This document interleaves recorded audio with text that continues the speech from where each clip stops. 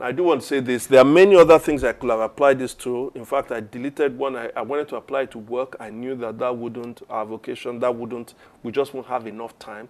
But if you want to see how that has been applied, I've preached a number of sermons on that, and we've put that in the description box. So for instance, in 2017, we had a series called A Gospel-Centered Urban Church, and we had 3 messages there to talk about vocation, but you see it through the gospel.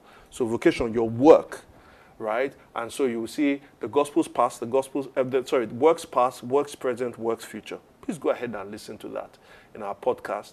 Or last year, we did a study through the book of Colossians, and the series was called Rooted and Built Up. And there were 2 messages on vocation again. It was called 9 to 5 plus, part 1 and part 2. I didn't really apply this to marriage, but we have just a number of messages on marriage, whether it's our Married in Lagos seminar / conference that we have. Please check our the Gospel in Lagos podcast. You see that. But there also, even in that Colossians series, there's we call the Rearranged Marriage part 1 and part 2. But there are many other messages there. This is what we try to do in City Church, to say we're a gospel-centered church. That the gospel is not just proclaimed, but we are using it to shape our ministry, but also to transform the life in the power of the Spirit to the people that attend. Now, I should say also that as we go into questions, I hope you are sending in your questions right now, because we do need questions.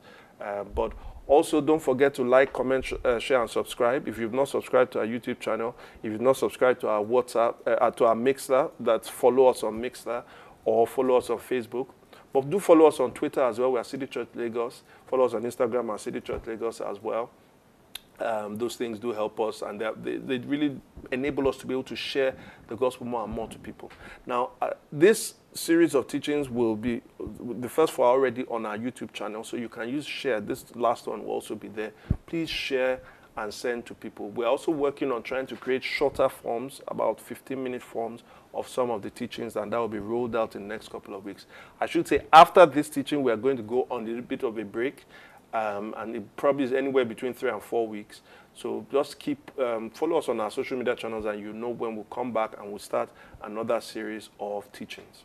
Now, with all those announcements, I should let us get into questions if there are questions there. Now, for you to send questions, you can send the questions on the live chat in YouTube, in the comment section in Facebook, on the comment section on Mixler, or you can send your question. Please just put your name. You can send your question to WhatsApp on the WhatsApp number 0907 670 0860. 0907 670 0860.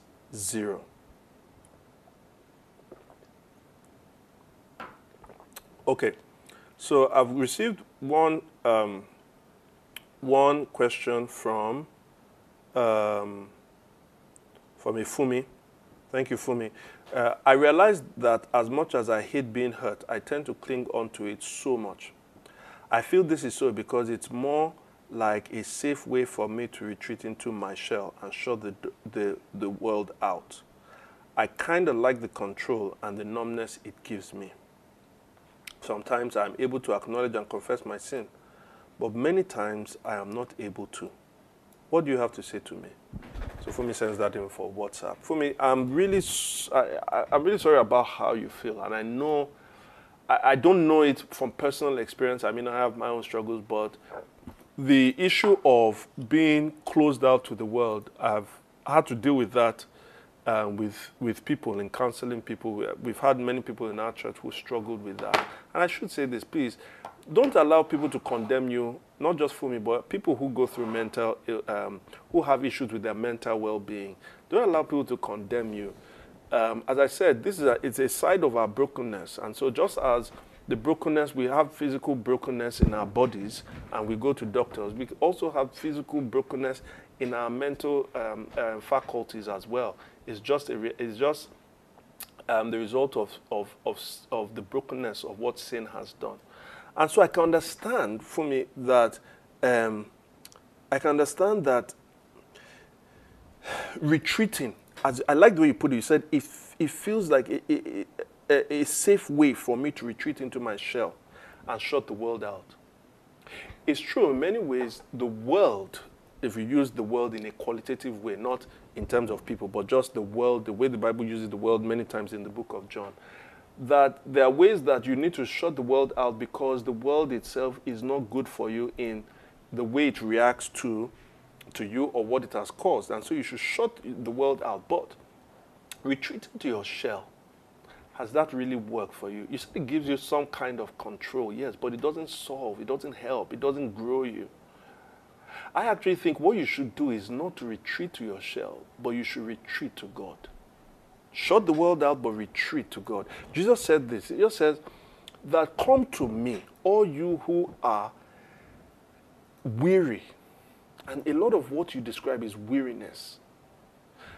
Weary and heavy laden, burdensome. Come to me. That's what Jesus says. Those you who are weary and heavy laden, and I will give you rest. You will find rest for your soul in me.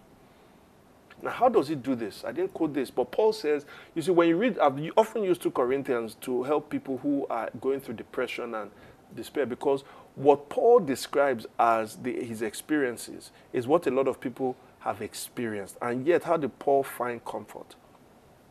Many times, what we look for is just deliverance from our immediate issues.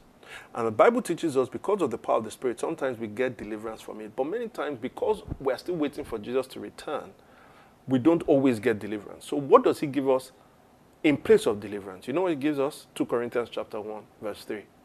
He says, blessed be the God of all comfort. His name is the God of all comfort. Why?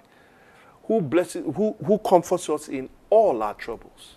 Blessed be the God of all comfort, who comforts us in all our troubles, so that we are able to comfort those who are also in trouble with the comfort that we receive from God. Did you see that progression? One of the things I tell people who are going through this, in fact, some people that I know that often go with depression, the main thing I try to shout, don't close up. Don't close up. God and Jesus wants to help you by coming to him. But the way many times you come to Jesus is by coming to his body.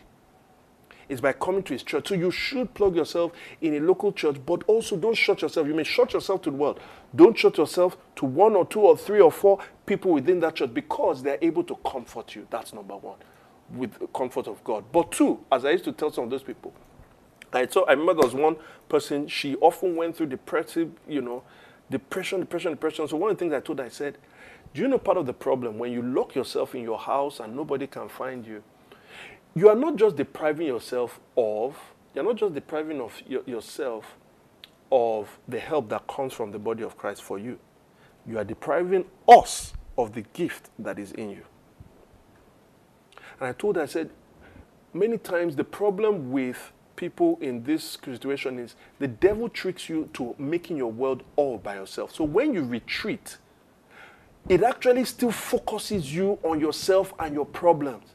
And whereas many times when we serve other people with the comfort of God, I told her, look out for people who have problems. Do you know how much of a difference that made to her life? Because at this point, she was doing what the Bible tells us to do in the gospel, that we should have the same mind of Christ. We should prefer one another above ourselves. We should look out for others' needs, because Christ in the gospel looked out for our needs. As she was doing that, she was being made whole. So when you retreat, Fumi, into your shell, you are not being who God has created you and has saved you to be. I'm not saying this gives you total and ultimate deliverance. What I have often seen with people that I have counseled with the gospel is that they see improvement. They see progress. There's a particular lady, every time when she's had a crisis, she'll come to me and she'll say, it's been bad, she's blah, blah. I ask her, when was your last crisis? She'll say, well, the last time, when was it? She'll say 2 months ago. I'll say, do you remember 2 years ago? How often were you having crisis? Every 3 days. Now you're having it every 2 months. Do you see? You are making progress. So for me, what I'm saying is that retreating, shutting the world out is one thing, but retreating into your own shell will exacerbate and increase the problem. What you need to do is shut the world out, but open yourself to Christ and to his body.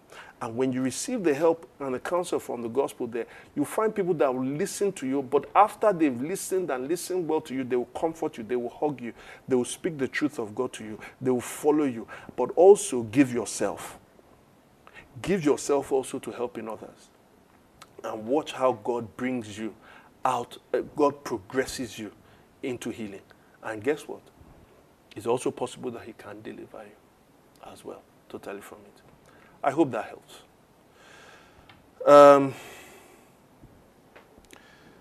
Snapflix from on Mixler says, thank you very much for this teaching. Sir, I must say I'm blessed. I'm happy that inspired and filled with some certain understandings. Thank God, Snapflix. My question is from where you address forgiveness and social justice. You obviously made us understand how forgiveness can be so painful with the feeling of being oppressed, but yet we should forgive because God has forgiven us, we who put our faith in Christ. But speaking of justice, you spoke of some certain things. So here's my question. Being a gospel-centered people, shouldn't we let go? I mean, forgive things like rape, oppression, racism, instead of advocating for justice for them? Should we also be part of these protesting for justice? Snapflix, yes, I think we should. And let me make certain distinctions. First of all, while we say we should forgive, I have not been raped. I cannot forgive for somebody that has been raped. I can, with the gospel,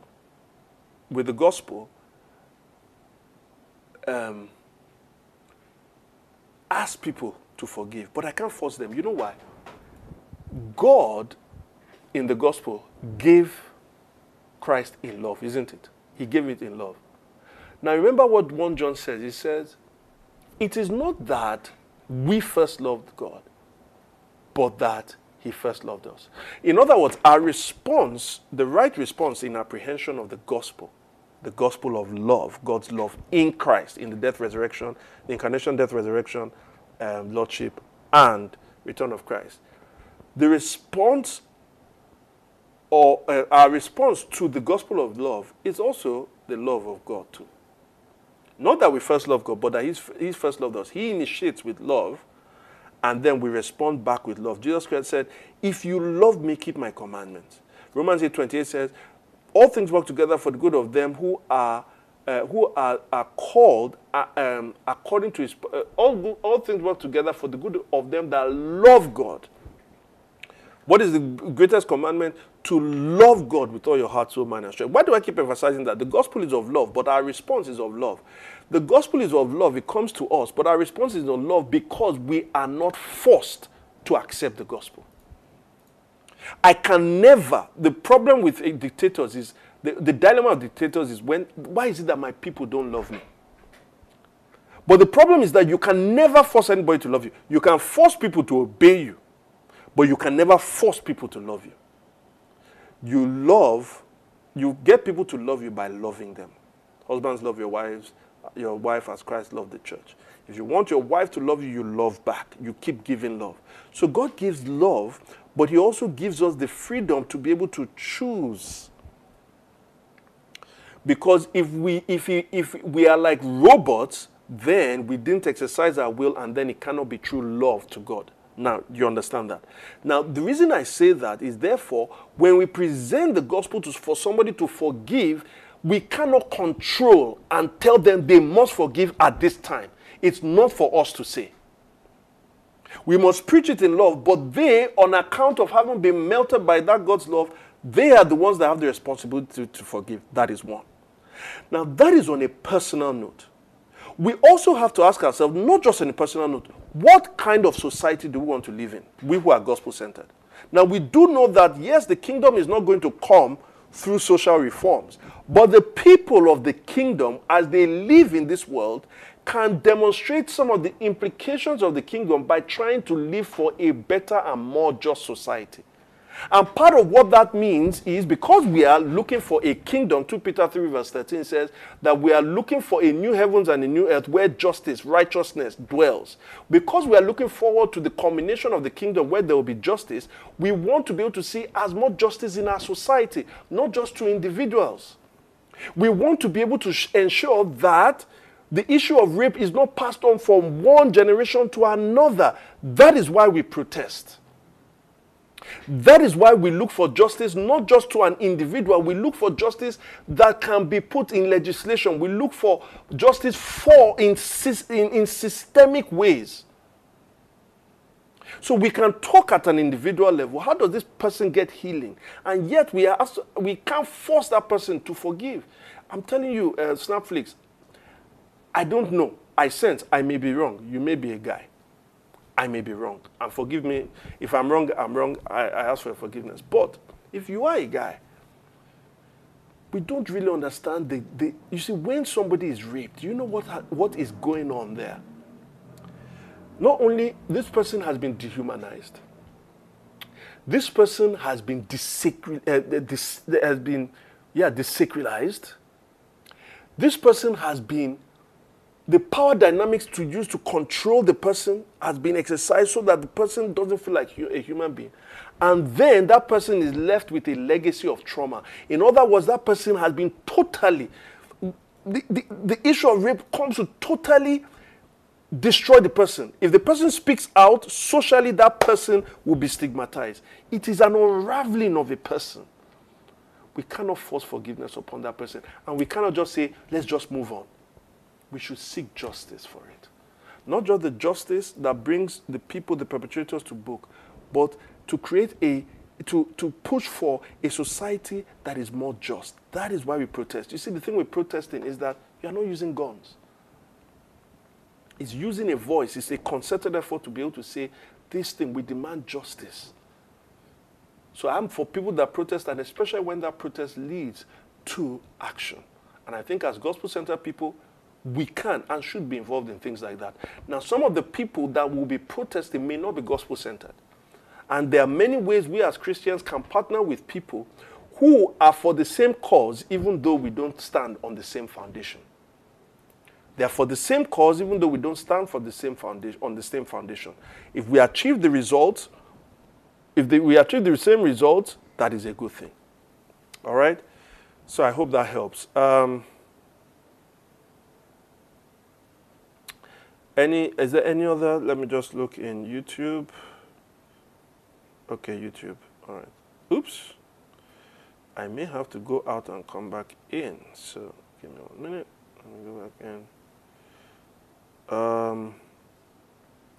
T. Judah says, please clarify the explanation you gave about Jesus being poor so that we can become rich. Was Jesus spiritually poor while on earth, since what he ultimately brings us is spiritually eternal riches? No, first of all, Jesus humbled himself just by being a human being. That's first how he became poor. Philippians chapter 2. Philippians chapter 2. So he's becoming poor, first of all, is the taking on of nature. Remember, he doesn't lose his divine nature. He's still God. But the putting on of human nature is poverty. That is the poverty that is first expressed there. Philippians chapter 2.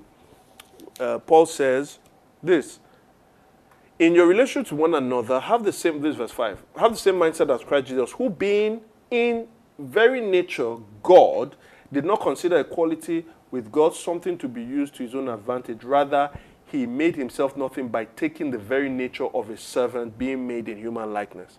So the incarnation, remember that's part of the gospel, the incarnation itself is the humbling of God.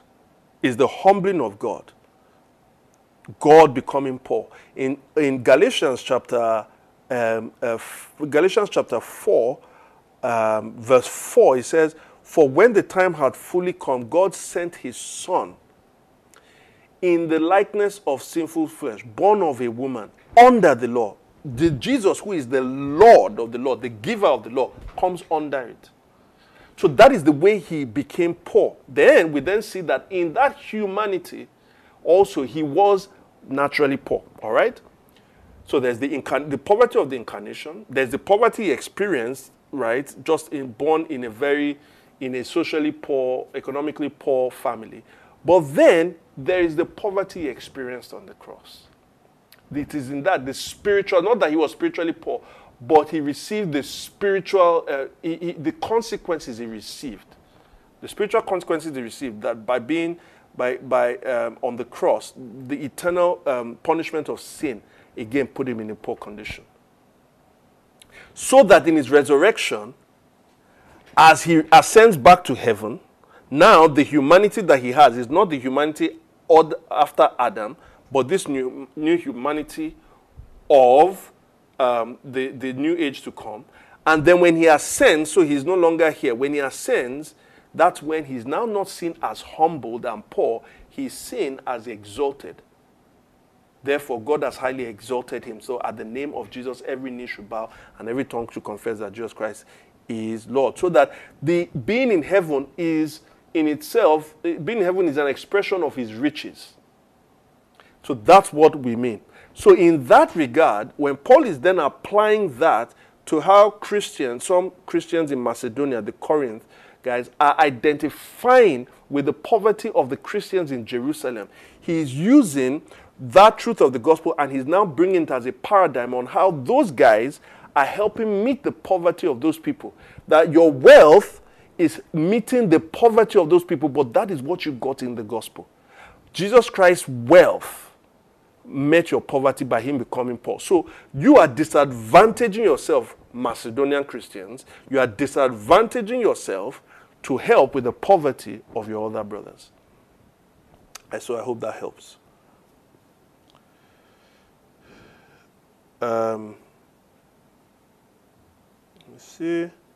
All right. Then Faith Eniola says, with two questions, is there a need for salvation of the soul after being born again? 2, can anyone attain perfection walking on earth like Jesus did on earth? That's a very important question. Faith, so let me demonstrate. I'll explain why, but I will say the answer to both questions are no. And I say that somebody who once believed in things like that. I did once believe in it, so I'm not condemning anybody that believes in it. But I do think that is misinterpreting the scripture to think like that. First of all, the problem is a problem of our view of the human being. So if you make this distinction, as some people have made, a hard distinction, because of 1 Thessalonians 5, is it verse 22, 23, where it says that God will sanctify your spirit, soul, and body. If you make what you call a very hard distinction, by hard distinction I mean the same way some people look at human beings in the way of like an egg, a boiled egg. And so with the boiled egg, I can easily separate the outer shell, and then I can separate the white, and then I can separate the yolk. And so when we think about a human being, we say, here is body. You can put body here. Here is soul. Here is spirit. Yeah, that's a problem, because I don't think that's how the Bible teaches it. We are integrated. You see, when it says in the beginning, when God created Adam, what did he do? There was earth there. God had formed the body. And then when God formed the body, God put in him the spirit of life, the breath of life, and then he became a living being. Many times how we think about soul is not really from a Hebrew, it's not from a Judeo-Christianity view. It's actually coming from what you call a historic Greek philosophical view, right? Neoplatonism and Platonism, where the soul is some people say, here's what is in my spirit. I have this in my spirit. My spirit is made up of this. Then my soul is made up of my mind, my will, my emotion, and my desires. That's my soul. And then my body is based on 5 senses. And so what then happens is there is sort of, I was saved in my spirit. And for some people, they say, you are saved in your spirit and you are perfectly saved in your spirit. There was a phrase we used to say, I am saved in my spirit, fully, perfectly. I am being saved in my soul, and I will be saved in my body. You know, the saying it that way just makes it sound like, that seems nice. It's a nice way of saying it, except that's not what the Bible teaches, because it doesn't compartmentalize it that way. Now, quite often, the only time that you have that 3-part distinction between spirit, soul, and body is in that 1 Thessalonians 5. Actually, most of the time, the Bible just distinguishes between the outer and the inward part. So remember in 2 Corinthians 4, we read, Paul says, my outward man and my inner man. In 2 Corinthians 7, verse 1, Paul talks about body and spirit. In fact, it is the integration of the body and spirit that is the soul. Like, in fact, most times in the Bible, Old and New Testament, the soul is the entire person. The soul is you, body and spirit. Is the soul, this person, that's why I say it become a living soul, a living being. That human being is body and spirit. It's outside and outward. It's not outside here, inside, but inside the inside there's another one. There's spirit inside there. And it has led some people to say, oh, when I'm saved of my spirit cannot sin. Because the new man cannot sin. And they misquote 1 John that says, whosoever is born of God cannot sin in that regard and apply it in that way, whereas that's not what John was talking about. So they say my spirit man is perfect. That's so if I'm even speaking in tongues, I'm speaking for my spirit man. But my soul is where I have issues. This is just not what the Bible teaches. So let me try as best as I can to see. That's why we went through status, life, and hope.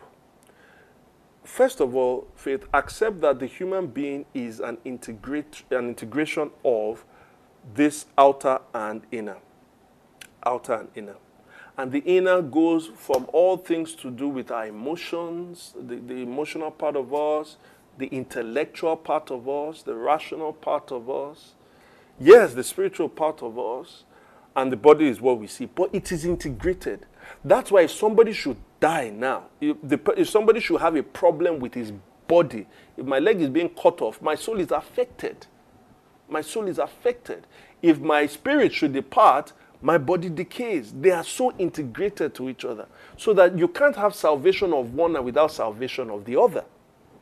So I am saved, first of all, it's not about spirit or body. It is status. I am given a status. That's first thing about salvation. It's about a status. I now have a status. I have this identity whereby I'm saved. That's it. I just have it. Like, I was not righteous before, but now I'm righteous. I wasn't God's son before, now I'm God's son. I wasn't married to Christ before, now I am engaged and betrothed to Christ. Like, it just gives us a status. Nothing happens in us, but something happens to us. Second, when it says that he then sends the Spirit to live in our hearts, let's not think about our hearts like this cup and then the Spirit is inside us. It's just metaphoric language to say there's a way God has possessed us and the Spirit is always with us. Because in 1 Corinthians 12 verse 13, 1 Corinthians 12 verse 12 and 13 and 14, it says that on the one hand we are baptized into the Spirit, we're baptized into the Spirit, on the other hand we've drank of the Spirit. So are we in the Spirit or the Spirit is in us? So that's where the spatial metaphor breaks down.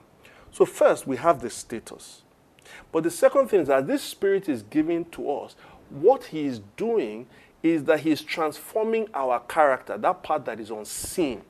Don't make that total distinction between spirit and just see the unseen, whether you call it spirit or the inner man. He's making changes. He's changing us. But sometimes that Spirit acts on our body in healing and what have you.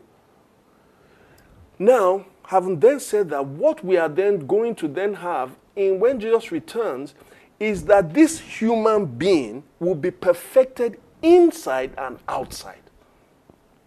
What I have now in gospel life is that I am growing in the inward man, in my character. I'm growing, but I'm also dying. And there's a battle between the flesh and the spirit. So growth means I'm giving more to the Spirit, which is I'm being more conformed to the image of Christ, which is I'm being more godly, but I don't do it perfectly. Why? Because in your second question, which is what your second question asks, there is no way we can be morally perfect in this world whilst we are in this body, because our total salvation is a salvation of body and spirit, is a salvation of inward and outward together. So the perfection of your character, the perfection of your insight comes with the perfection of your body. And so the teaching that says we can be morally perfect, some people would even say spiritually perfect, so that we have so much power, whilst we are bearing the body of Adam, actually is an erroneous teaching. I'm not condemning people. I'm not condemning people by saying it, but I'm also saying it is actually really wrong. We are meant to continue to grow towards the mark. It gives us the direction. But when we get to the mark, Christ will come to complete that. And I hope that helps. All right. So it's already past 8, and I'm not seeing any other question. And so we'll have to bring this series to an end. It's been a pleasure for as many have attended all, or maybe you've caught up, not live. We really thank you for joining us throughout. And so look forward to the next series. We'll let you know what that would be. But as I said, we're going to be taking a 3 to 4 week break. But we'll let you know. You'll know when we're going to resume because we'll announce it on our social media channels. Until then, let's continue to live by the gospel. Let's continue to be rooted in the gospel, and let Christ be fully formed in our hearts. God bless you, and see you soon. You can follow. Oh, sorry, I forgot to say. If you don't have anywhere to worship on Sunday, please come join us at 9 a.m. on Sunday when we have services through here, and I'm sure you'll be blessed by that too. Take care and God bless you.